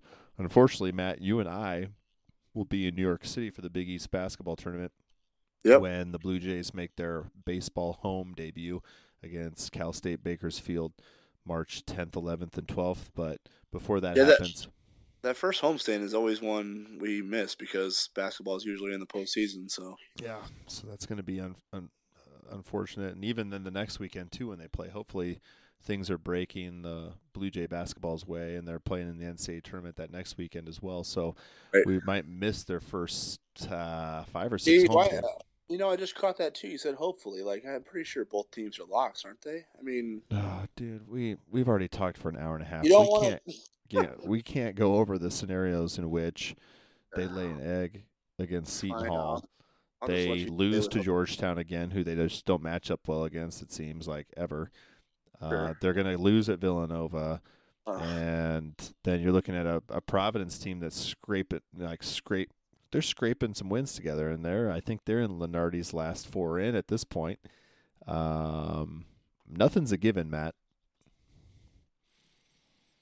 Fair enough. God, didn't I just I wrecked an hour and a half of podcast with that 30-minute onslaught of realness. Yeah, it's just like you just had to shit got real. I'm not very sentimental a little bit. I'm starting to, I get a little sentimental, but I mean, I try to keep it in check, But when senior day rolls around, I don't know if you realize this, but women's basketball's final homestand is this weekend. Oh. And they're essentially pretty. They're probably closer to lock territory than the men. I won't say that so you can start rambling again, but I mean, the women are pretty solid. That's going to take an epic one for them not to make the tournament. So I mean, these are the last 2 home games of the year. Yeah. And then that means that's the last 2 home games for Marissa Janning, who I was just talking with today. The first women's basketball game I ever covered for White and Blue Review, or in general. Yeah. It was her first game at Creighton against Oklahoma. That's wild. I know. The end of the ride, right? Yeah. So yeah, I'm I got a little sentimental for a moment there. I was like, wow, that one. She's been the only. I guess if I try to think about it, in the whole time covering Creighton, she's been the one common denominator athlete, student athlete through the whole time. Sure. So that's the end of the era. And a great person, a great player. Yeah. Has obviously gone through a lot, and you've been right there. And some of your best pieces, I think back to the piece that you did with her. I mean, just outstanding stuff. And you're right. I mean, it's tough to. It's always. I feel like just yesterday we were talking about how we're getting ready to cover a little bit more women's basketball. We'll talk about them in the next podcast, and it's end of the road almost for the regular season for them. And it's interesting too how that breaks out because the Valley. The women's basketball tournament was always the weekend after the men's. Yep. And now for the women here in the Big East, it's always the weekend before. So, yeah, there's just that extra amount of it just kind of creeps up on you, It does. So, yeah, senior day for Brianna Rollerson, Lauren Works, MC McGrory, Marissa Janning is Sunday. It'll be Sunday after the men played Georgetown. The women tip off, I think, at 5:30. 5:30, yeah, Fox Sports Midwest. Yeah, so I mean, this is an extra hour for people to get up there. So, if you want to see, those 3 players plus, MC cheering them on for the last time. That I won't guarantee it, but I mean that's your last chance to see them because they're gonna make the tournament, and I hate to break it to you, they're not playing another game in Omaha. So right, Sunday will be their last one of. Which is those players' careers in this one season, so and good for them. It's already over. Yeah, I know, Matt. Basketball season just flew by. We're talking about Ed Servais and weather in the weather at road games. That ship has sailed, man. It's baseball time. Years going by. It's crazy. Pitchers and catchers reported today down in Arizona and Florida. The Cubs are going to repeat, or what's going on? It, baby. Yeah, I can't wait for them to miss the playoffs. It's going to be so exciting. Wow, whoa. You thought I got real with the Jays finishing the rest of their men's Cubs fans got entitled real quick. You guys forgot that 108 years in a second. No, I think it's more like we're just trying to ride it out as long as possible before Oh, reality okay. strikes. So you'll be back to being the lovable loser soon, is what you're saying? Hopefully not lovable and hopefully not losing, but yeah, maybe.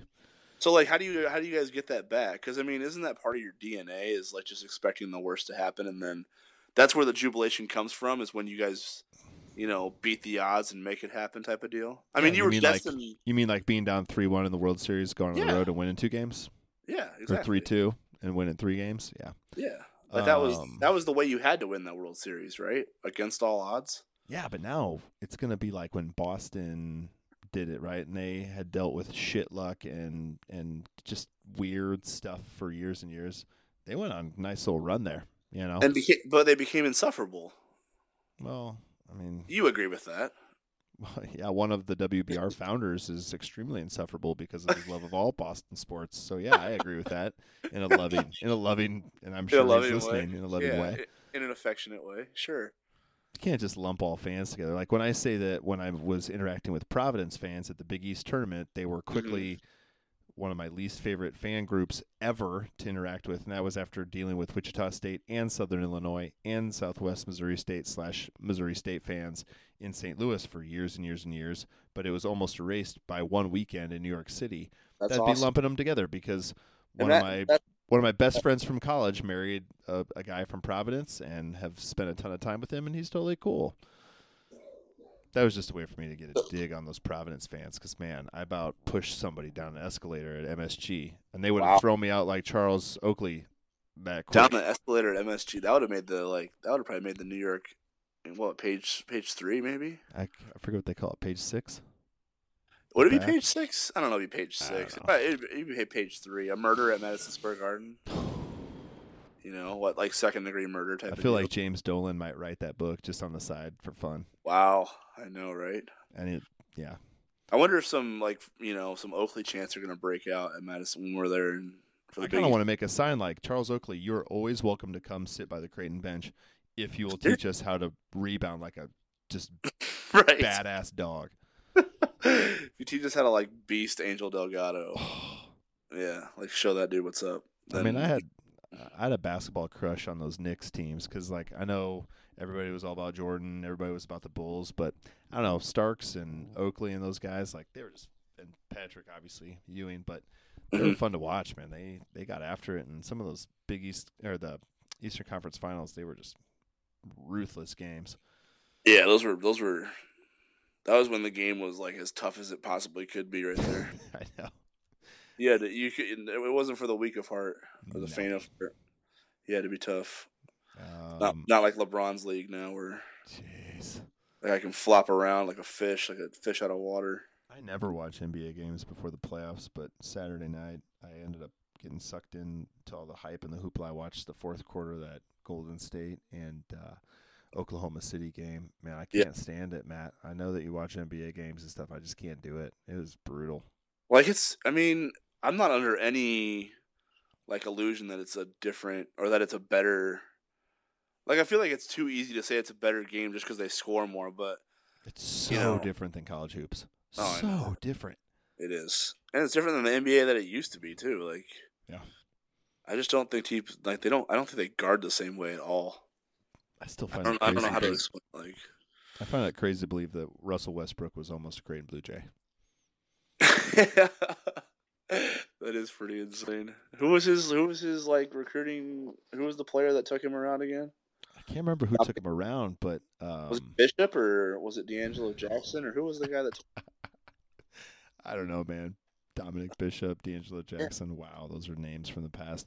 I don't know, but it's only because Jordan Farmer left to go to the NBA that he ended up scooting over to UCLA. Jordan Farmer in the NBA, first round draft pick Jordan Farmer, right? Jeez. So don't tell me that Justin Patton can't go to the first round right now. He's gone. School. You know what I mean? He's gone. Yeah, he's gone. I don't want to make you sad again. He's gone. Man, good for him, man. If he's going to get that cash and that's get a chance to play. Is that not a good thing? I mean, I feel like people are going to be like, oh, man, next year, though. Yeah, but, I mean, you got another guy in the pros. Isn't that what you want your program to be? Because like, don't you want Creighton to turn into an NBA factory? Like, is that not a good thing? Or? Right, because newsflash, the teams that are NBA factories are routinely playing in Final Fours. Yeah. People, like, come on, wake up. Like, guess what? Those one and dones usually lead to like Final Four national title runs, like Carmelo, Anthony Davis, like. Yeah, and I still remember Greg Oden. Yeah, Oden's Raven. I still remember when Corey Maggette left Duke after his freshman year, and people just lost it. Oh, my God. How's people leaving Duke now? This is crazy. Yeah, Duke went on to win some titles, and, like, Duke is routinely in the mix. Now, I know they're Duke, and we're not, but still, I mean, they can start to, if Duke can handle guys taking off after their freshman year, sophomore year, like, I think that it would be a good problem to have to routinely have to try to plug in guys that want to develop for the NBA. You know, because I can think of, more than a couple handful of players that we've had on rosters in Creighton's not so distant history that had no ability to even sniff playing in the NBA. So, right? I feel Forgive me for being selfish and wanting some NBA level guys up in the program. Yeah, I hate to break it to you, but it's a good thing to be from a recruiting perspective if you can tell high school players that yes, you can come to Creighton and yes, you can still have NBA dreams. So yeah. Creighton knew what they were doing when they stuck those 3 NBA players on the wall at the championship center. They knew exactly what they were doing when they did that. So. Well, and that's what I was just going to say. I mean, how great of a situation will it be when they have to start figuring out, well, shit, if we're going to go with this, how are we going to put more guys up on these walls? Exactly. You know? A good problem to have. Great problem to have. Yeah. Okay, so Justin's going in the top 5. We established that. Creighton baseball going to be outstanding. We established that. Creighton I don't think we established going that. to lose the rest of their games. Maybe I wasn't paying attention. And they're not a lock, but they're close. Women's basketball, totally a lock. So men's basketball, you go all sunshine on me, and then you come back down to earth right there. I'm just trying to keep my own equilibrium intact. No, but you already fell off the chair already. Jays are good. I mean, we didn't talk about it, but about 30 or 45 minutes before the game against DePaul in Chicago last weekend, the NCAA Tournament held their first ever kind of sneak peek at the top 16 seeds of the NCAA Tournament, which, I mean, I saw a lot of people complaining about it on Twitter because that's obviously what you do on Twitter now, but I was a big fan of it. I thought any sunshine that they can give to that, I don't know where you stand with this, Matt, but I mean, I don't think it hurts, and I think that, you know, for them to come out and say that Creighton was – it wasn't like a prognosticator saying Creighton was the next team considered. It was the director of the basketball committee saying Creighton was the 17th team. Yeah, I mean, then you mentally feel like that's a lock, and you see them right in the mix with, again, the other the 4s and 5s then being bandied about are schools like Duke and schools like Kentucky and, you know, programs that you want to be like. So for all that they've dealt with in the last month to be that up there, I feel like that was very telling about maybe where they stand in the committee's eyes, and who cares about these other dudes doing bracket projections and stuff like that, you know? Yeah. So I mean, I don't know if you listened, but I filled in for the budding superstar that he is, Nick Baugh, on his Game Time show on Friday, I think. Maybe I don't remember what day it was. But that was one of the topics Corey brought up, was the whole selection committee releasing their top 4 seeds, and I'm like pro transparency, so I said release the whole thing, you know, leading up to the NCAA. Because then like there's even more drama involved, because I feel like the teams that should have been shown were all like the 16 bubble teams, maybe, you know, instead of the 16 that are at the top, maybe show the ones that are kind of battling for those final spots. Well, yeah, I mean, but I want the whole thing released. Just show the whole thing and show where everybody's at. I'm totally down for all of that. Just get rid of all the I don't care if Selection Sunday's not dramatic or, you know, whatever. Everybody's going to watch it anyway to see where their team's playing, right? Well, the ratings will still be there. To see Greg Gumbel. They're not going to watch it. They want to see Greg. Fair enough. Clark Kellogg, Greg Gumbel. They want to see Barry Hinson. They want to see Barry Hinson staring blankly at a television camera. Exactly. So, yeah, I'm totally in favor of releasing that whole bracket every week, like starting with – I said start releasing that thing – at the end of, like, do the first one after non-conference play is concluded. Sure. Just to kick off league play and then show, like, what teams kind of have to get their stuff together a little bit. And then, yeah, just do it, like, bi-weekly maybe, you know, like every 2 weeks, just do another one. You know, all the way up until the final Selection Sunday where you release the last one. So, like, I'm totally up for all of that. Yeah, and I think looking at last Saturday's, I mean, I think the diehard Hoops fans were into it. but I think you'd have a much larger grasp on the casual sports fan if it was that full release, right? Because then you get everybody riled up, and that's all these things are good for anyway, is just debating stuff. I mean, obviously, a team like Creighton, they're not going to care. They know what they have to do. They're busy, like they literally were getting ready to take the court if they weren't already on the court in Chicago. Like, they're not watching that stuff. Right. But fans are, and anything you can do to kind of get the fervor building as you enter the last, because, I mean, I don't know about you, but I love college hoops, and I think that from this week through the end of championship week, I just love it, man. Every night you can find 6-7 games at minimum that have impact on conference races, certainly, but then just all of this conjecture about where teams might be and seeds and blah blah blah. And I don't know, I get caught up in it, and I gotta think that if you were doing some of this projection earlier, that other people or more people will get caught up in it, and that's good for what ultimately needs to draw viewers. Because last time I checked, Fox Sports 1 isn't kind of banging down the doors of Super Bowl ratings or anything like that. So maybe get some more people interested casually. Yeah, basketball fever, catch it, right? Exactly. Yeah, I love it. I released the whole thing. I said all 68. So where do you want to go? So you've seen the 8 destinations. Obviously, the Jays are a lock, like you said. 100% Stone Cold lock. Sharpie lock. Matt DeMarinis Sharpie that thing. Lock. Sharpie. Creighton Sharpie. Where do you want to go? I mean, do you want the proximity of Milwaukee? Do you want the wonderful weather of Orlando? Do you want the fortress of solitude like Buffalo? Where do you want to go? Well, see, this one, I'm going to have a little more of a unique perspective on this one. I would, I'm just judging men's basketball only, I would prefer Milwaukee, because I think that goes to Kansas City, right? In the second weekend type of deal? Not technically, no. So this is it's the deal where they just do the locations, and then the locations for first and second games are not tied to the regions anymore. So they could play in Orlando and still be technically in the Midwest region, or they could play in Milwaukee and be in the West. So. Oh, well, can they play in Milwaukee and be in the Midwest? Oh, sure. Yeah. Certainly. We'll do that. If they're that. We'll do that one.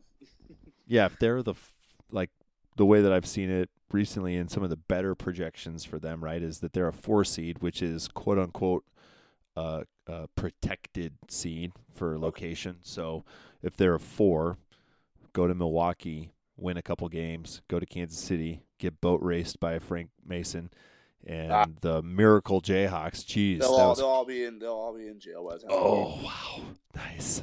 They'll all be arrested or suspended pending investigation. Yeah. That's going to be the softest 1 seed you'll ever play. Yeah. That's your 16-1 upset right there, finally happening right there. That would be interesting, right? We talked about how much parity there is in college hoops this year. Do you think whether it's Kansas or somebody else, or Gonzaga or something? I mean, Gonzaga's legit, but you think this might be the year? So, I will just no, I don't. But I mean, right.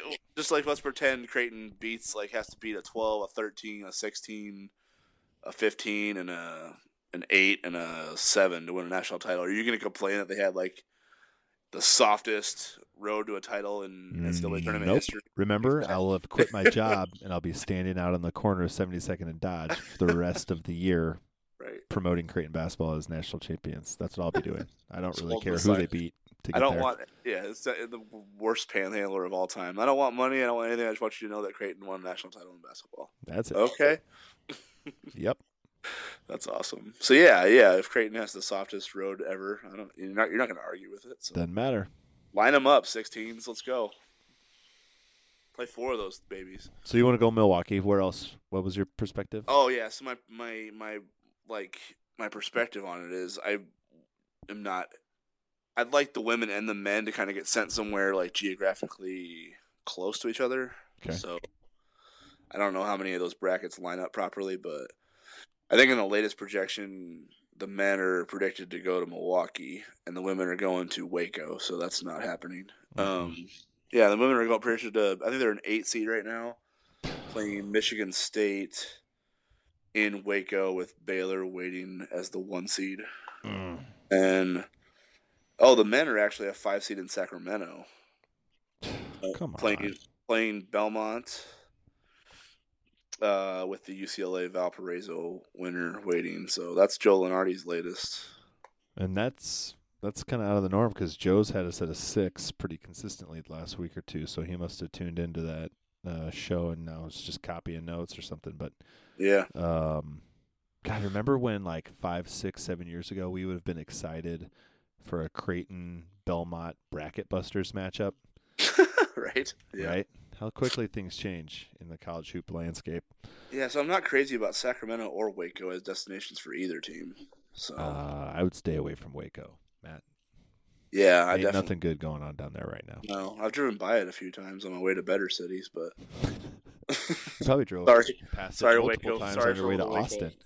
Yeah, sorry for the Waco listeners there. Right. Yeah, Sacramento though. What's that like? You ever been to Sacramento before? No. Yeah, me either. Sounds like you might have a trip coming up though. So. We could see Anthony Tolliver. What's up? Anthony would probably hook us up, man. Yeah, that's right. Anthony was a guy that grew along with the original Blue Jay basketball blog that I ran. So I was the one that coined the term Jeffany Tolliday back when he and Jeff Day were splitting minutes. And now Jeffany Tolliday, that's so great. And now Anthony Tolliver is a working man in the NBA, getting checks and making people's lives better and doing a great job all around. Now it's great to see him doing so well. You know. Yeah, he's awesome. Another solid representative of Creighton University. I mean, what can we say? Yeah. It really is a blast to cover all these people because they are good people too. I mean, I feel like we should brag about them more.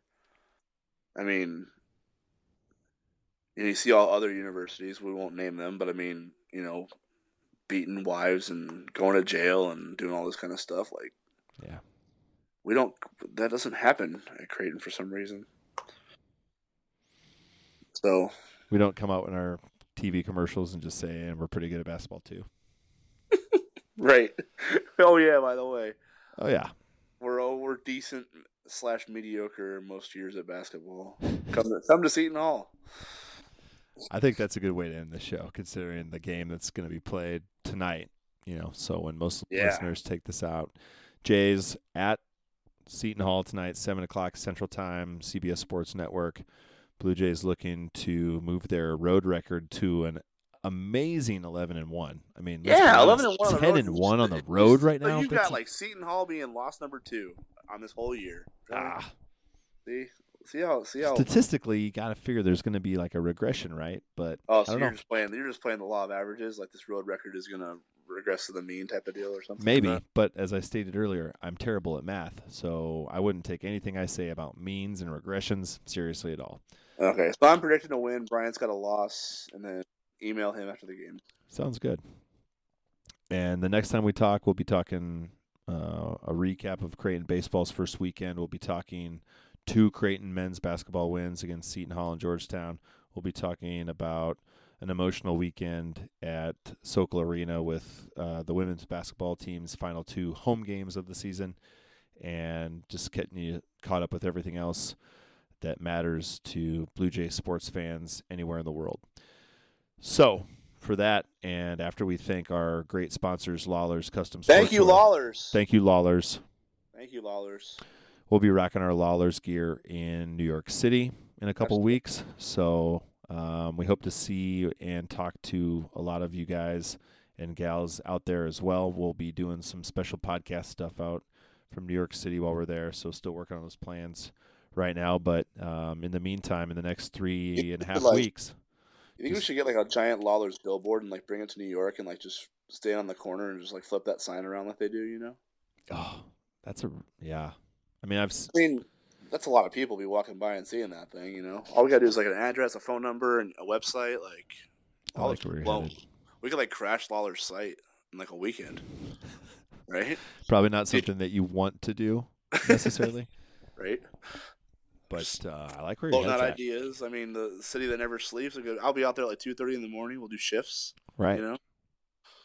If we could get Charles Oakley to wear a Lawler's shirt at MSG, At and then MSG. and then instigate him to get into a fight with James Dolan, and all the stations carry it. Yeah, in Lawler's, decked out in Lawler's gear. Oh, like, my God. That'd be come amazing. on. That'd be like the equivalent of Bud Crawford That is whooping a on people wearing Jay's gear. Seriously, that is a marketing home run right there. All right, we'll talk to Pat Lawler about that, see if we can't Sounds get good. a size XXX Jays T-shirt for one of the greatest rebounders in the last 30 years in the NBA. But until then, we will certainly have some more podcasts for you between now and the end of the season. Thanks to Lawlers for making that happen. Thanks for all of you for listening to nearly 2 hours of podcast tonight. Just a really solid job tonight, Matt. Yeah, good rambling. Good rambling, man. If I wasn't afraid that I'd get sued by the Allman Brothers estate, I would totally play Ramblin' Man as the exit music for this. But instead, we'll stick for our good friends Spring Gun, old Omaha band Spring Gun, and their song New Bass. That's the song we open and close the show with most episodes. But, yeah, everybody, thanks for listening. We appreciate you tuning in. Tell your friends about us. Or if you didn't enjoy this one, maybe give us another chance in the next episode. And we hope to be bringing you some really positive Jays coverage here in the next couple weeks. Matt, anything else you want to say before we close the show tonight? No, I'm good. I'm all talked out. Cool, man. Get some Solid rest. session. Yeah, it was a long session. Get some rest now. You got a lot of basketball to watch here in the next couple days. So Absolutely. Okay, for Matt DeMarinis, I am Bryant Ott for whiteandbluereview.com, signing off for this episode of the Blue Jays Bytes podcast with a hearty thank you and a Go Jays.